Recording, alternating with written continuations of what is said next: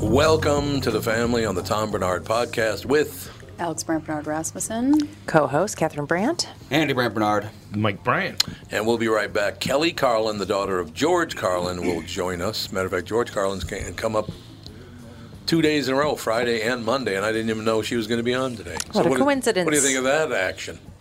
Huh? So exciting. Very exciting. Why'd he come up? Because somebody asked me the same thing you did. You ever met him, and is he a nice guy? And I said, yes, many times, and he was a great guy. We'll find out more from Kelly Carlin right after this. Live? Yeah, sure. What the heck? Michael Bryant, Bradshaw, and Bryant. You got people with summer speeding around. They also got all sorts of activities going on, so they're late for activities. Give yourself time. Make sure you're safe on the roads. Make sure you give people room, and don't react. People are reacting to each other, getting into little battles out there for no reason. It's like, let them go. Going to get killed. Yep, that is true.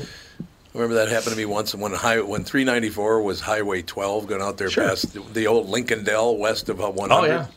A guy cut me off in traffic, and then we had to stop because we were in traffic. The guy next to me gets out of his car, runs over, and hands me a club.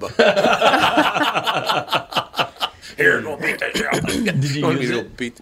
No, I did not get out. Probably good. Yeah, I think it might have been a good thing. Otherwise, I'd be in the Gray Bar Hotel right now. Yeah, it'd be a different story. It's true. So everything's good? Yeah, be safe, slow down, give yourself time. I like it. Michael Bryant, Bradshaw, and Bryant. Tommy, do you guys read a lot of poetry on the queue? You mean like, there once was a man from Nantucket? No, more like T.S. Eliot. April is the cruelest month, breeding lilacs out of the dead land, mixing memory and desire, stirring dull roots with spring rain. Dougie, what's wrong? You a little sad? No, other than the weather, nothing's wrong. In fact, in the Walser world, Coon Rapids and Burnsville finished number 1 and 2 in the state of Minnesota. J-Lo finally beat Dan Resch. Wow, that's pretty cool. Is it okay if I take all the credit? Well, I'd expect nothing less. Actually, we've got great inventory of some great vehicles, and these short-term leases are perfect for people who can't get the brands that they want. You told me about those. You can drive a new Nissan for as little as 18 months, and by then the chips will be aplenty. That's it exactly. We hope by then you'll be a Walser Nissan convert. For great deals from the Minnesota sales leaders, go to Burnsville or Coon Rapids Nissan. Hey folks, it's Brian Zepp, and spring is finally here. If you're like me, you're seriously ready for some wind therapy. Make sure you and your motorcycle are good to go with Dennis Kirk. Whatever you ride, Harley, Indian, Metric Cruiser, or Sport Bike, you'll find what you need at DennisKirk.com. 160,000 parts and accessories in stock, clothing and helmets too. Order before 8 p.m. and they ship the same day. Plus, shipping is free for orders over $89. Follow Zepp's lead and head to DennisKirk.com. They ship today. Have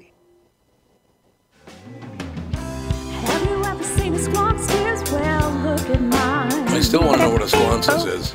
We've looked it up. A what? It's Squonk's Tears. Yep. A Squonk's We've Tears. looked it up and talked about it multiple times. It's a fictional character from like Philadelphia. Oh, no wonder I didn't. It's basically pay the attention. Philadelphia Like a version of a jackalope. jackalope. Yeah. Oh, it's a jackalope as a squonset? From Squonks. Squonk? Squonk. Squonk. It's L.A. Nick talk Squonk's about it? Tears.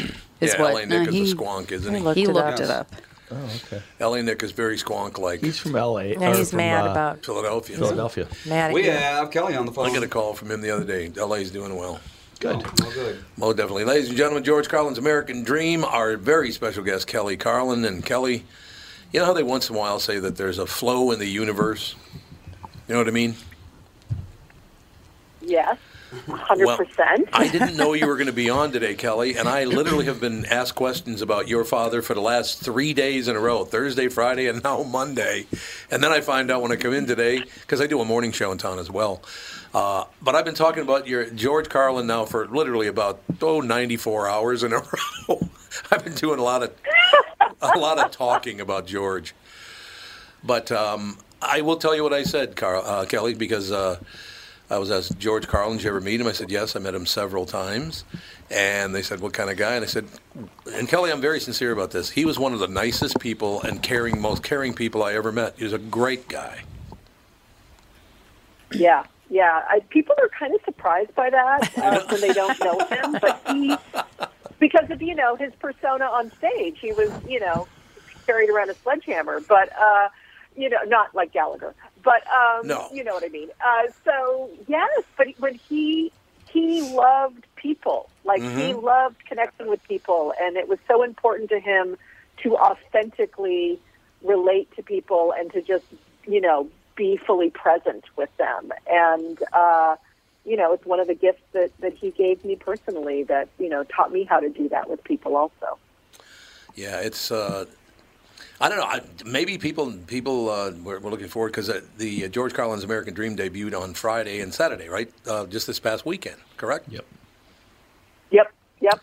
So that he's top of mind, everybody. But and Kelly, I'll tell you another thing. It's been a tough road to hoe the last 6 months. I have, because I know I've been in radio for 51 years now and doing a morning show for 37 years, this show for 10 years, and I've gotten to know everybody. I have lost 6 very close friends in the past 6 months. A lot of comedians are dying right now, Kelly. What's that all about? Yeah, it is just everything about these times is weird and unprecedented on some personal levels and on the collective level, and it's almost like we're all stepping into all the things about life that we always kind of kept at bay a little bit. Weren't sure we would be able to handle it or walk through it, and here we are. And yeah, I've been thinking about the dying of famous people for quite a few years. I mean, when Bowie left and Tom Petty left, it was like Gary Shandling, who was a friend of mine. It was like, what's going on? Why are they, it's like, and I feel like, I don't know how woo-woo this sounds, but I kind of feel like some people are like hitting the ejector button, all right, seen enough of this, got to get out now. No, that's exactly it. I mean, one thing I should tell you, Kelly, is I thought the world of your father. I thought he was brilliant. I mean, not as much as I think of you, but close. You know what I'm saying? Yes, of course, I understand. Yes, so, you need to say that. I loved your father because your father, without being a jerk about it, would step up and argue.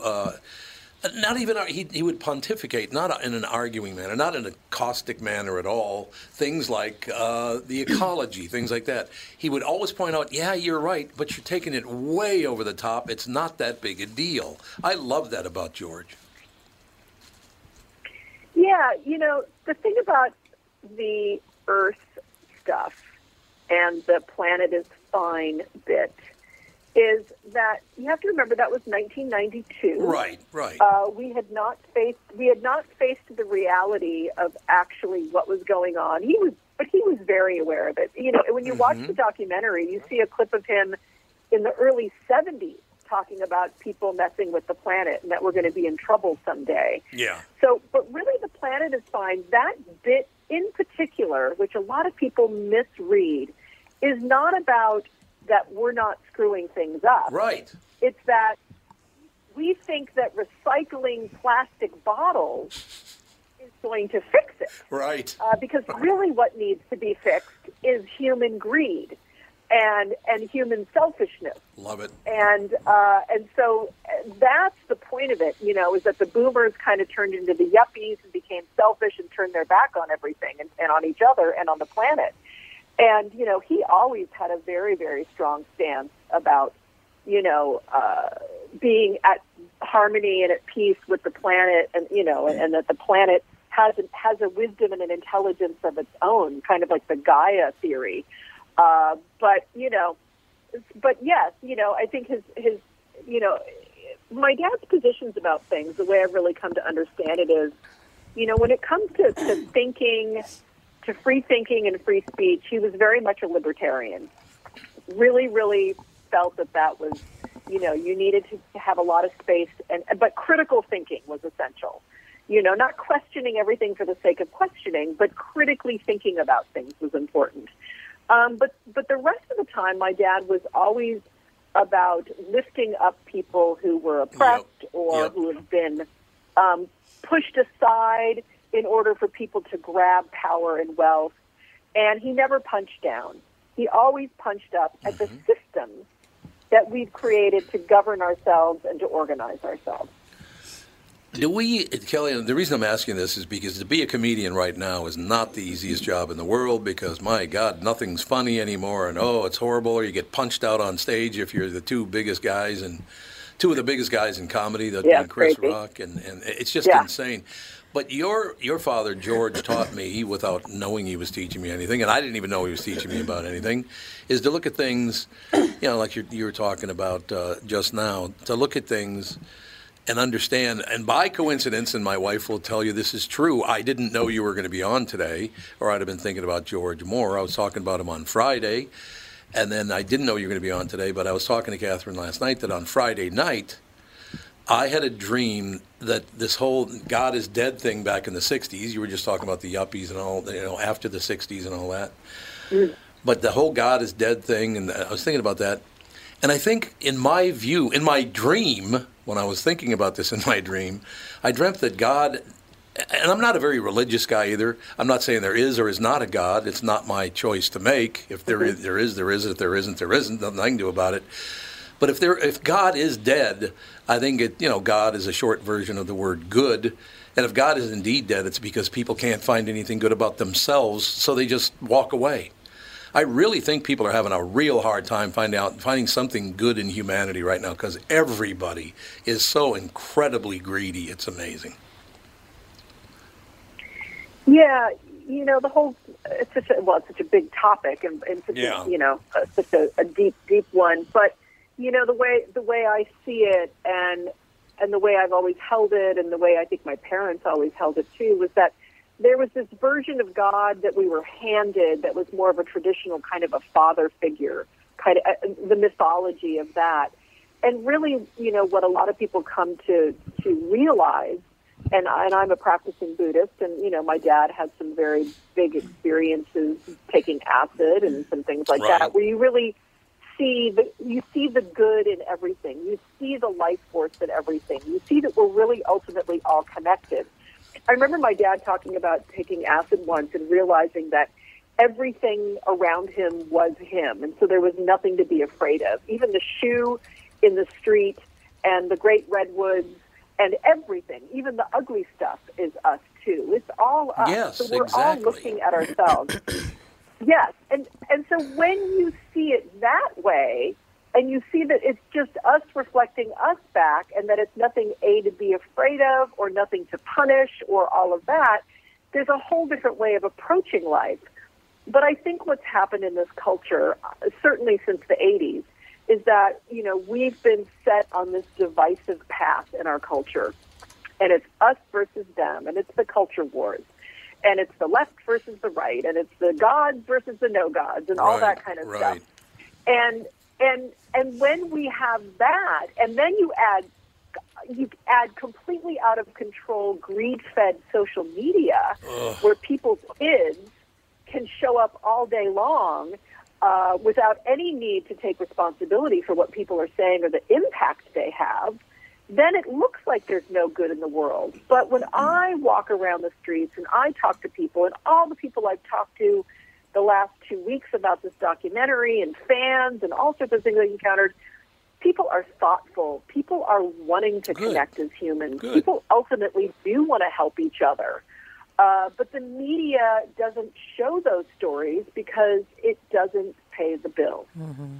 That's a very good point. Very good. By the way, we're talking to Kelly Carlin, of course. George Carlin's American Dream debuted on HBO last Friday night, and then part 2 on Saturday night. It is available on HBO Max. And again, as I said last Friday, one thing I do like about you talking about cross-culture and counterculture and all those things, but in cross-culture, there's no better title than yours, Kelly the Buddhist. That's about as cross-cultural as it gets right there. Yeah. I started practicing meditation 25 years ago and had always been fascinated with Zen Buddhism.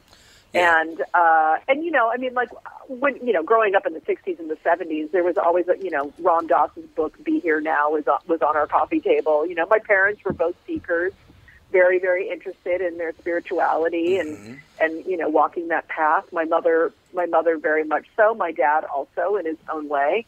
So, kind of came natural to me. But I really do think that those guys from 2,500 years ago, and even if you just kind of, like Thomas Jefferson did, cut out all the magical thinking from the Bible and just kind of hear what Jesus had to say as a human being, they got it right in a lot of ways. So, I try to understand my impact on the world, and I try to stay centered into something that is bigger than my ego. That's wonderful. That's well stated. Did they come to you with the idea of the documentary, or is that something you guys came up with? No, we were. I'd been talking to the producer Teddy Leifer for about 2 years, and it wasn't quite the right timing for us. We had turned down a lot of people before that. American Masters came to us from PBS and said, we want to do this. And we thought, oh, this will be great. I mean, this is like Mark Twain and Will Rogers. And then they were like, and we're going to have to bleep every single swear word. And we were like, and no thank you. Because that's ridiculous for George Carlin. So Teddy and I had been talking for a few years, and then we decided to jump in, and we started shopping around for directors. And Judd was on the list, obviously, because of the Gary Shandling documentary, and Gary was a dear friend of mine. And I knew what Judd had done with that documentary and how much heart was in it and how much humanity was in it. And, of course, Judd's a great storyteller, and he's got a very high emotional intelligence. And Judd just ticked all the boxes. He's a comedian. He's been fascinated with comedians his whole life. So, we ended up hiring Judd. Well, because it was interesting. I watched some of the documentary, and I hadn't thought about, the early start with HBO and how people got excited about what they were showing with some of his earlier work. And I hadn't thought, because he was one of the early people to have that kind of special on. Yeah. Yeah. Robert Klein had the very first special, and then my dad had the next one, and then my dad had 13 after that. He had a total of 14 specials from like 77 to 2008. So, yeah.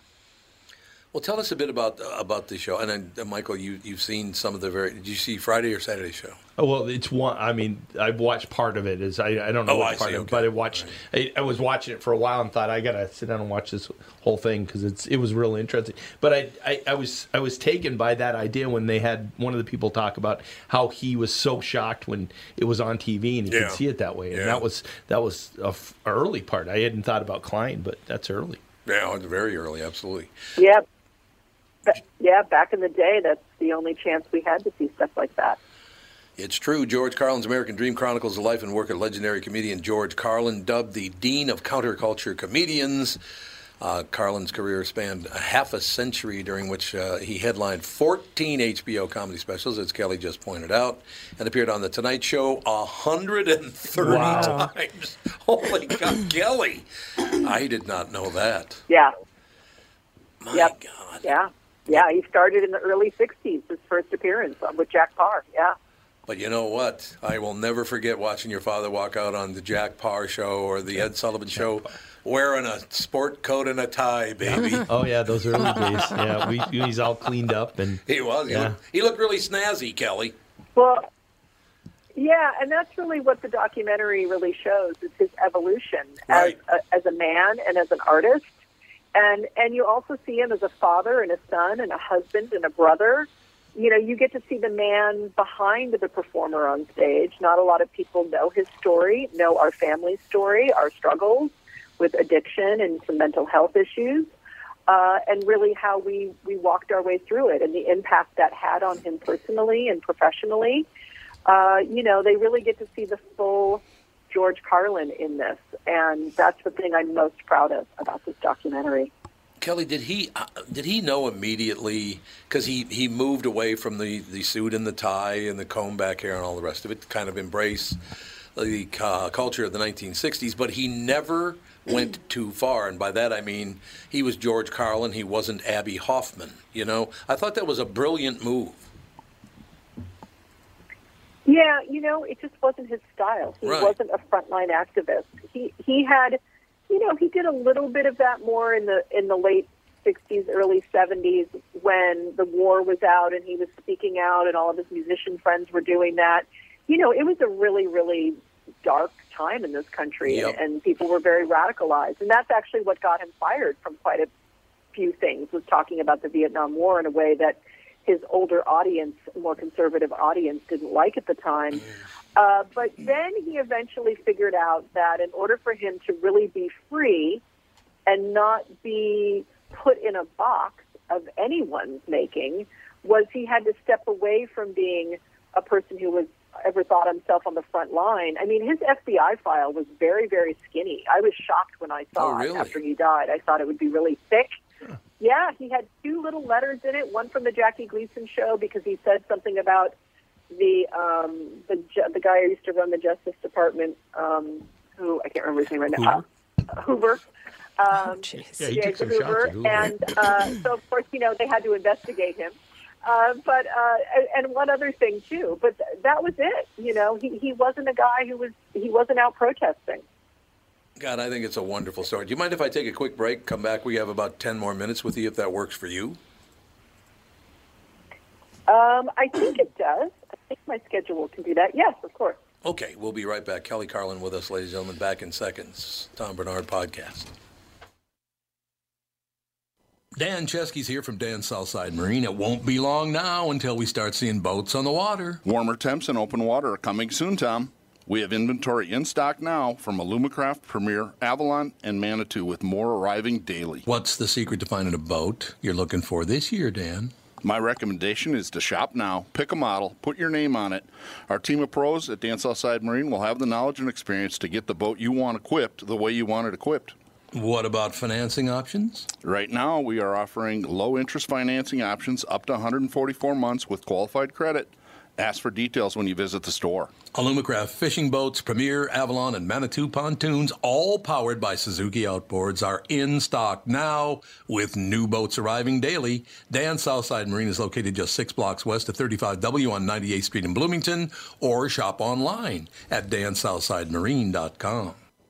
Hello, I'm Brad Huckle, President and Chief Lending Officer at North American Banking Company. And I'm Mike Bilski, CEO at North American Banking Company, Bradley's partner. As a locally owned and operated community bank, we work with a lot of multi-generational, family-owned businesses. Take Raymond Auto Body of St. Paul, for example. 4 generations of the Slomkowski family having successfully run the business. When they were ready to expand, we helped them acquire a new building, allowing them to service more vehicles in their state-of-the-art shop. We've also helped them set up the next generation of owners, keeping the business and family for years to come. Tom here. If you run a family business like me or any business, you should be banking with Brad and Mike over at North American Banking Company.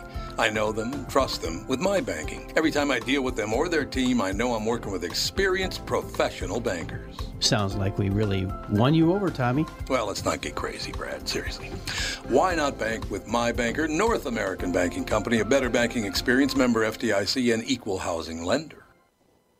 You all have helped build MyPillow into the incredible company it is today, and have trusted in Mike Lindell to give you a great night's sleep. Mike's latest incredible deal is on the Giza Dream Sheets, which you've heard me rave about before, that's for sure. These sheets are made from the world's best cotton, Giza. They are ultra soft and breathable, yet extremely durable. Right now, the Giza Dream Sheets at its lowest price ever. These sheets are 60% off, coming in as low as $39.99 with promo code TOM.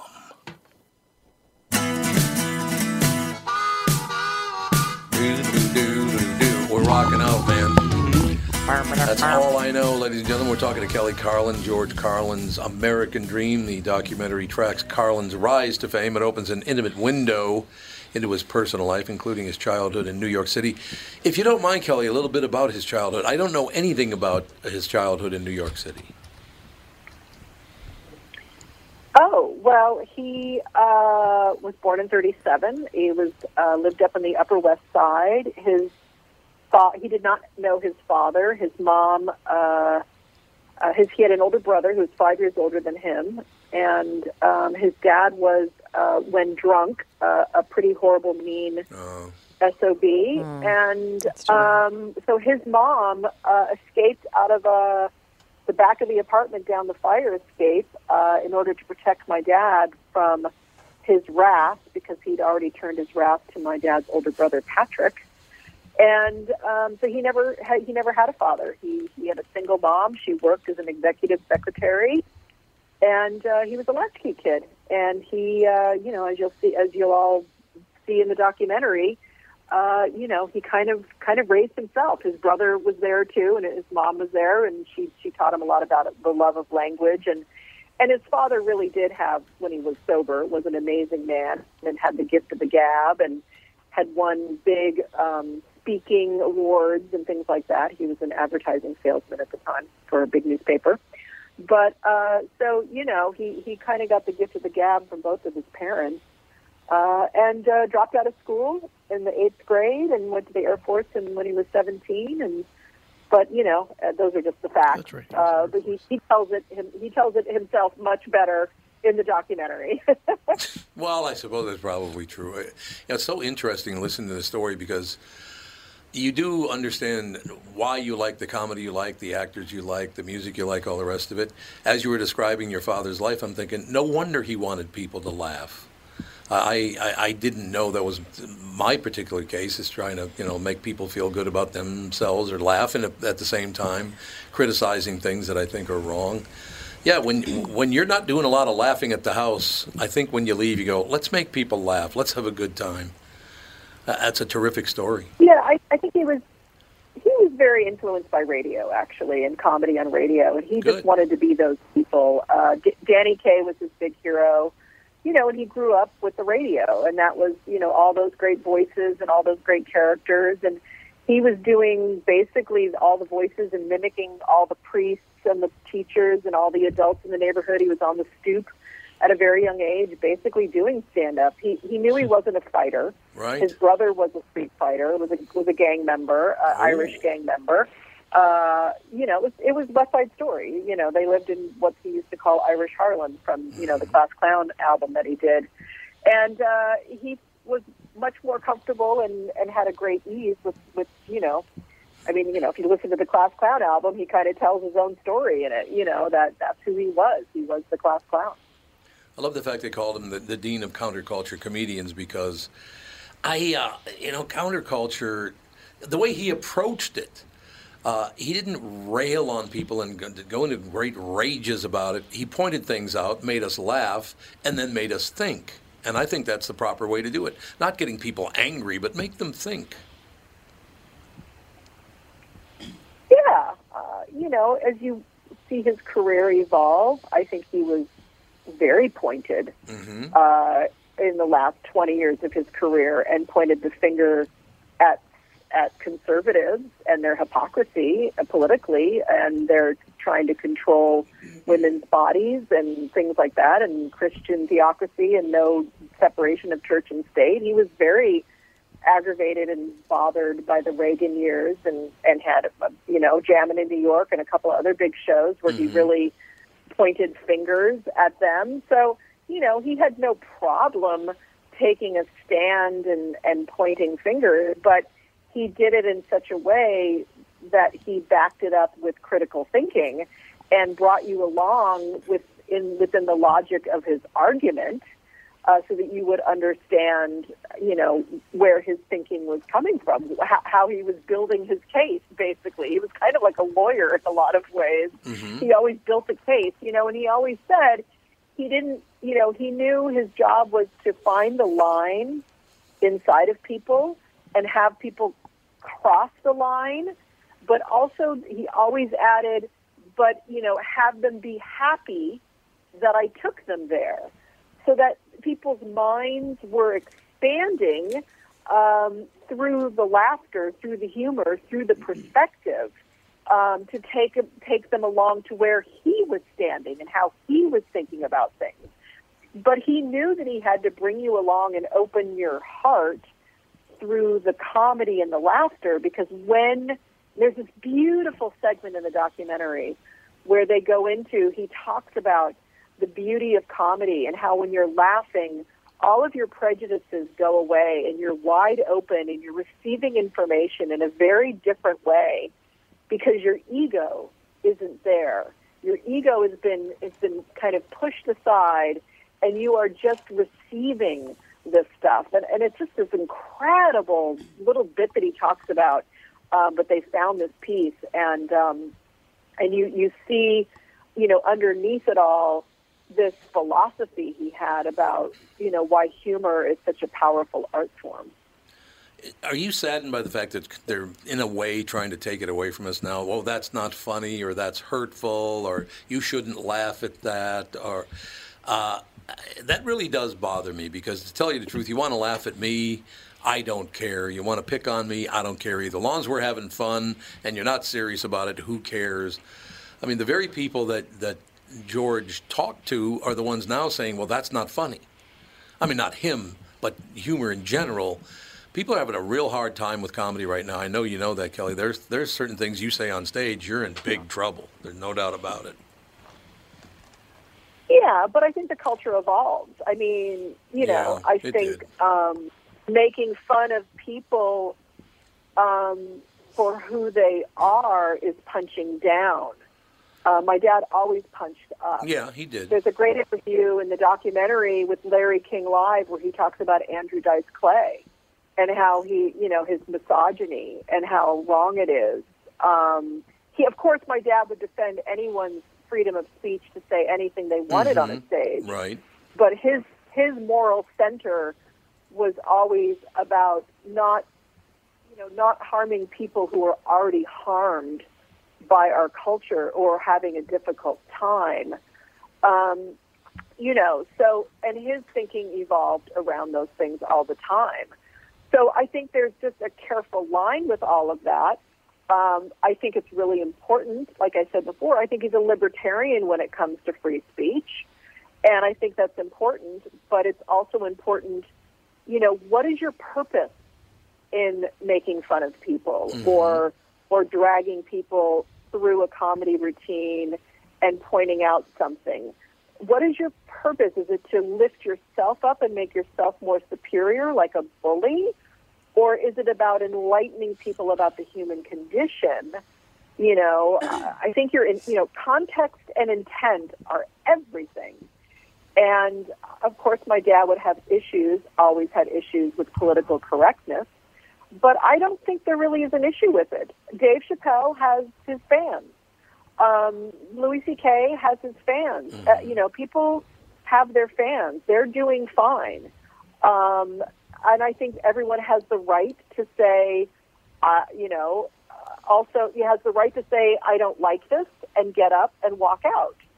So, I think this cancel culture is a little bit of a red herring and a little BS. And I think it's much ado about nothing in some ways because, so far the government isn't controlling our speech. Media has always been allowed to control our speech. Yeah, that's true, and social medias are owned by private companies. And there are two dials on a radio, and there's an off switch on your TV or a channel changer on your TV. And you can speak out against people too. That's fine. The marketplace will let it all settle out in the end, I really believe. I'm simple. I like things like, hey, nice shirt. I like that. Shirt. It works for me. I love a comedy. George Carlin's American Dream. It is on HBO Max. Ladies and gentlemen, it began on Friday night, May 20th, continuing on. Kelly, Carlin, you do a terrific interview. I really appreciate your time. And, we lost a bit. I cannot believe he's been gone for 14 years already, Kelly. I know. Isn't that crazy? It's unbelievable. My mother died the same time he did. Your father and my mother died in the same era, which I'm not fond of, I'll be honest with you, Kelly. You know what I mean. Yeah. But in any case, I do. Please do come back whenever you get a Thank chance. you. Love talking to you. Thank you so much. Thank you guys so much. I had a great time. We did as well. Thank you. Kelly, Carlin. Now, Andy, Alex, you guys know George Carlin even? Absolutely. I know him, sure. Yeah. So you do. What if he's been dead for 14 years? Well, yeah, I'd say he's that is- probably more of a boomer Gen X thing. Oh, yeah. He's even My brother earlier than Daryl, that, too. who's 10 years older than me, he was a really big I'm Carlin sure he fan. was, yeah. Well, it's interesting because I hadn't thought about that, but he actually had the time period where you were putting out albums, and then got to the point where he was putting out specials. So he kind of bridged that gap. He did. And her answer to your last question, I wonder if he would think, if he was around today, if he would think it's that bad for comedians. I mean, he went through his real early days. Was he close enough to know the Lenny Bruce going to jail for saying things? Yeah. Oh, yeah. He definitely had issues with what he said about Vietnam. He definitely had issues when things came up with Watergate and with Reagan. So, he might look at it and think, that's what happens when you're a comedian, is you got people that don't like what you say. But the problem that I have is, because I remember back in the 60s and 70s, it was the Republicans shutting down the comedians because that's not funny. And now it's the Democrats shutting down comedians because that's not funny. Oh, I agree. It's both wrong. But I just wonder but why did it shift like that? I'll never understand why it went from the right to the left. Because anyone who has power is going to shut down anyone who And challenges there's just their this power. odd sense of moral superiority. Yeah. They thought that they were morally superior then. Now Democrats think they're morally superior now. I think that's just an how excuse. it works. I think it's an excuse, too. I don't think they really believe that they're morally superior. I think that they want their power unchallenged, and they use morality as an excuse. You might be right. I think some have gone to an extreme of believing that the other side's evil. Yep. Oh, God. Oh, God, yes. And that they don't want the other side to win Some ever. listen to any I agree. politician talk. They all believe it. There's money in it. I don't think they all do, but Everyone I've heard. okay. Well, Well, that's because they're the ones yelling the loudest. That's true. I don't hear the isn't that the silent, truth? sane No, ones. I no, just hear you the don't. loud, insane ones. It goes back to my dream again about finding good in yourself. Because I remember growing up, my mother was a Democrat. And she did not, my mother had no sense of humor, I will tell you that. No. She had no sense of humor at all. I know, it was just crazy because all of you were just like, "Oh, he's laughing and joking," and she all we did. never. I don't think I ever heard her laugh. Oh God, no! My mother not She a would big get laugher. kind of a little bit of a smile on her face, but not an outright laugh. True laugh. And I was trying to think of somebody she thought was funny.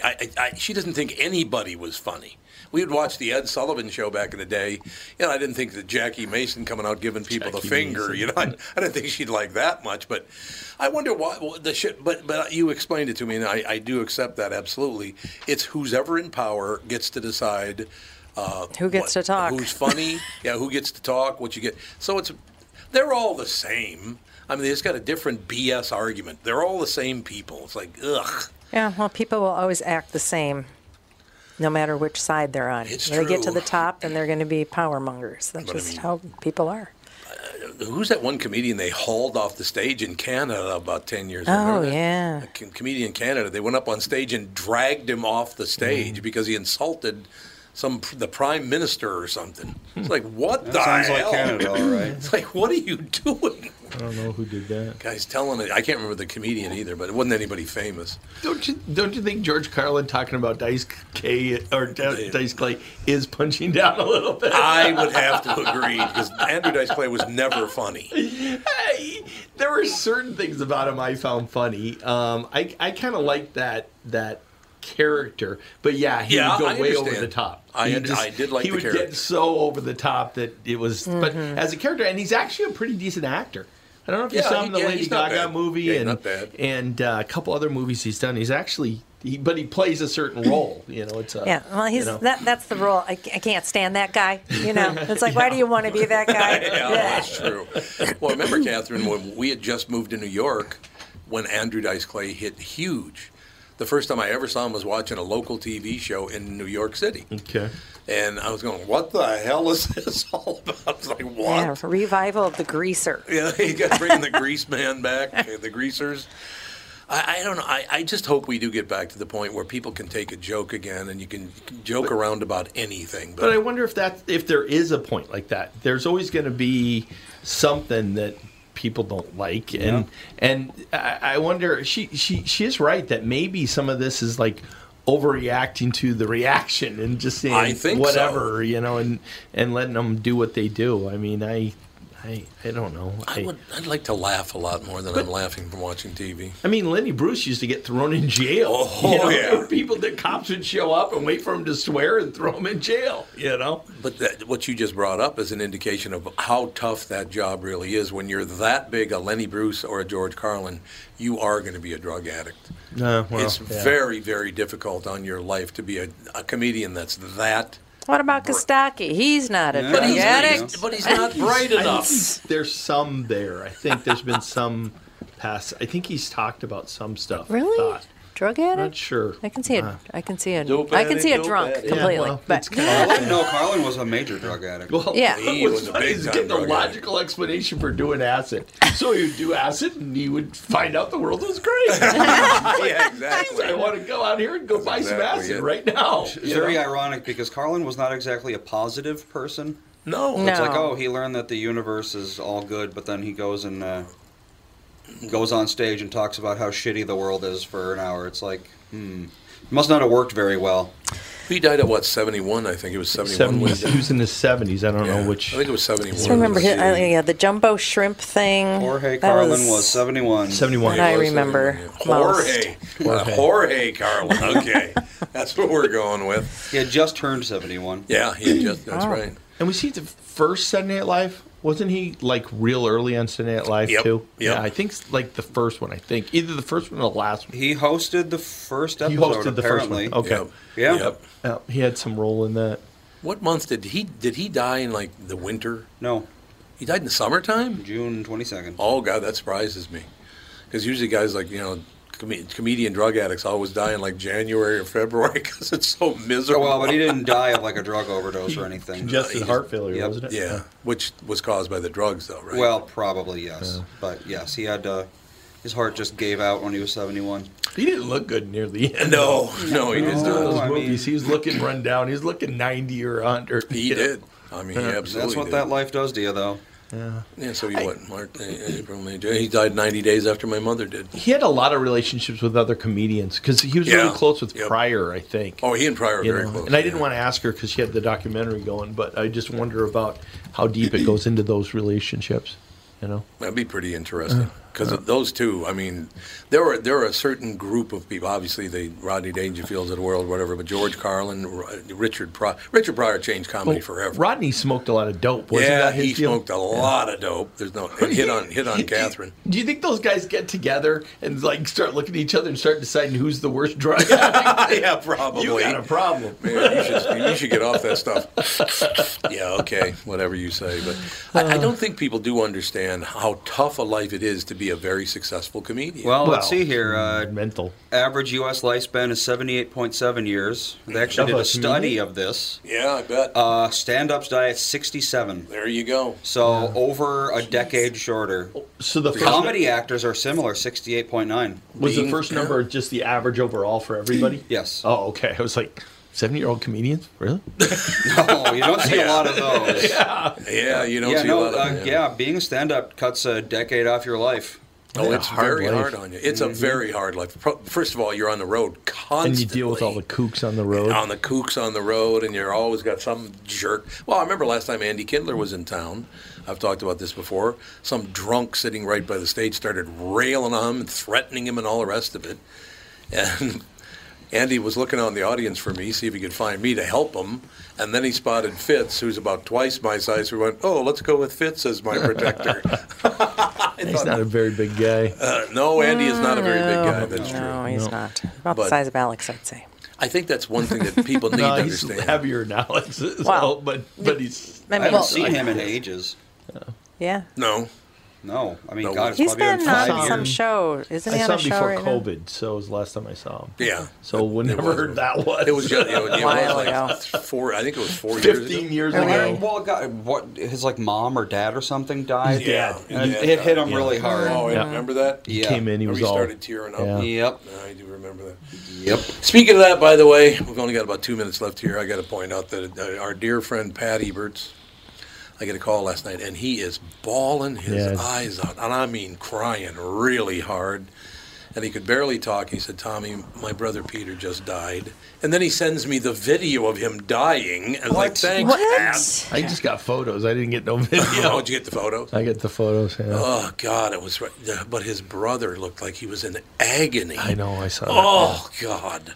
Yeah. But Pat is Catherine's cousin, or second or third cousin. Third cousin, I think. Yeah. Third cousin. Second cousin once removed, something like that. Something. But Pat called me. And he was crying so hard I could barely understand him. Yeah. His brother Peter, and of course Mike and Pat are twins. But Peter lived in Alaska. But that's a tough life too. Last week or a couple weeks ago. Yeah, he went to see him a couple weeks because they found out he was going to die. Oh yeah. And I'm telling you, so it wasn't sudden. No, but his brother had that mouth agape thing just before you die. Yep. Like he's looking at it, he's like. That's called agonal breathing. Yeah, there you go. Well, that's the picture you got with it when his mouth is open like that. Yeah. Why would he send you that? Why do people send me? Because he wanted me to be in as much agony as he was. I guess so. Jeez. No, he didn't. Pat considers us family because of your mother. He considers us family because we're family. No, but I'm Fam. just Well, you're married to me. Which makes you family by marriage. What? You're quite a relative. What's that supposed to mean? Yeah, you're he like sure an is. uncle or a dad or something. To who? The Pat. So. That's true. Yeah, that is true. Well, I mean, when Melissa's grandpa died, I think they took a picture of him just before he died. Yeah. And she was like, "Oh, do you want to see it?" And I'm like, "No, no, I do not. Why would I want to see that?" That's kind of an odd Yeah, thing it's very to morbid and weird, realize. yeah. No interest. Morbid and weird. I just get. I don't know. I guess it's your last moments with him, so Yeah. you're thinking that you'd like to be. I don't know. Well, but it affects you. Remember, I Remember cried the good times. when my father died. I started crying. Yeah, Cried well, when your yeah. dad died? Obviously, you're Yeah. going to cry when a parent dies. Not necessarily my dad. Well, it's still your dad. history Yeah, of your whole life. Yeah, it's I'm just. It's something that's Be nice been if there things for would have been literally your better. entire life. Is just, Yeah. It's a major shift in how your life is. It's an anchor to the past. And you're next. The only thanks, honey. Well, Appreciate it. Mom. The only nice thing that he ever indicated. Typical. I'd be checking the. Sorry, I don't know why that came out so You're violently. next. You're next. You know the It was actually cheery. The only positive indicator my father ever gave me. Do you know what it was? He Nice never hat. said anything or did anything, but he did a nice indicator because he couldn't talk. He had all these tubes down his throat in the is it? hospital. I know what it is. What is it? He gave you a thumbs up about mom. Yep. He gave me a thumbs up about mom, and that was the only positive What if it thing had he been ever a did. thumbs down? Yeah. Or like a sideways. Way to go again, Tom. The so-so You hand. got another stiff on your docket here. But in any case, You probably to would the have loved me more. To the Eberts family, all God bless you, and that's. I know, it's God, tough. Hey, we just lost Troy Sorry. 2.5 years ago. That was I think about it. Troy's been gone for 2.5 years. 2.5 years. it's Sid- crazy, Sid isn't Arthur it? died. Really? Yeah. Wow. That was I like still don't- early I still don't COVID accept the days. fact that he's gone. I just don't get it. That's Troy's 2.5 years dead. ago. I haven't, Yeah. I He died hadn't in seen October. Troy in I years. didn't get any heads up. Yeah, I know, had no real really. closure. I Yeah. hadn't seen him in probably 4 Yeah, I years didn't know before all that. of his problems. I didn't know all Yeah, of that his was a problems. weird one. And I It couldn't was like see I him. got it. Yeah, and we couldn't go to the hospital to say goodbye. They wouldn't let anybody in. Never went to a funeral. I went Oh, to you it. didn't go to the funeral? Yeah, we went Yeah, to we the went. funeral. Oh, you did? But Dan it went. still was just not real. No. That was like If kind I of a hadn't- COVID funeral, so it was like Oh, that's we were why all I wearing went. It was one masks. of those fake funerals. I was yeah. like crying and breathing all heavy under this mask. I was like, this is not. Yeah, it's like at grandma's funeral. yeah. Didn't we have to? We were masked yeah. outdoors. I know. It was ridiculous. How long's she been gone? Oh, 2 years. 2 years, yeah, I 2 think. years? Jeez. 2.5. no, it's Who's when she that? died before Troy. Who did? 2.5 years. My So mom. probably 3. your mom. then. Betty. She died in March, so it was She just died it's just before her just birthday. been 3 years it's then, yeah. just- Died just before my birthday.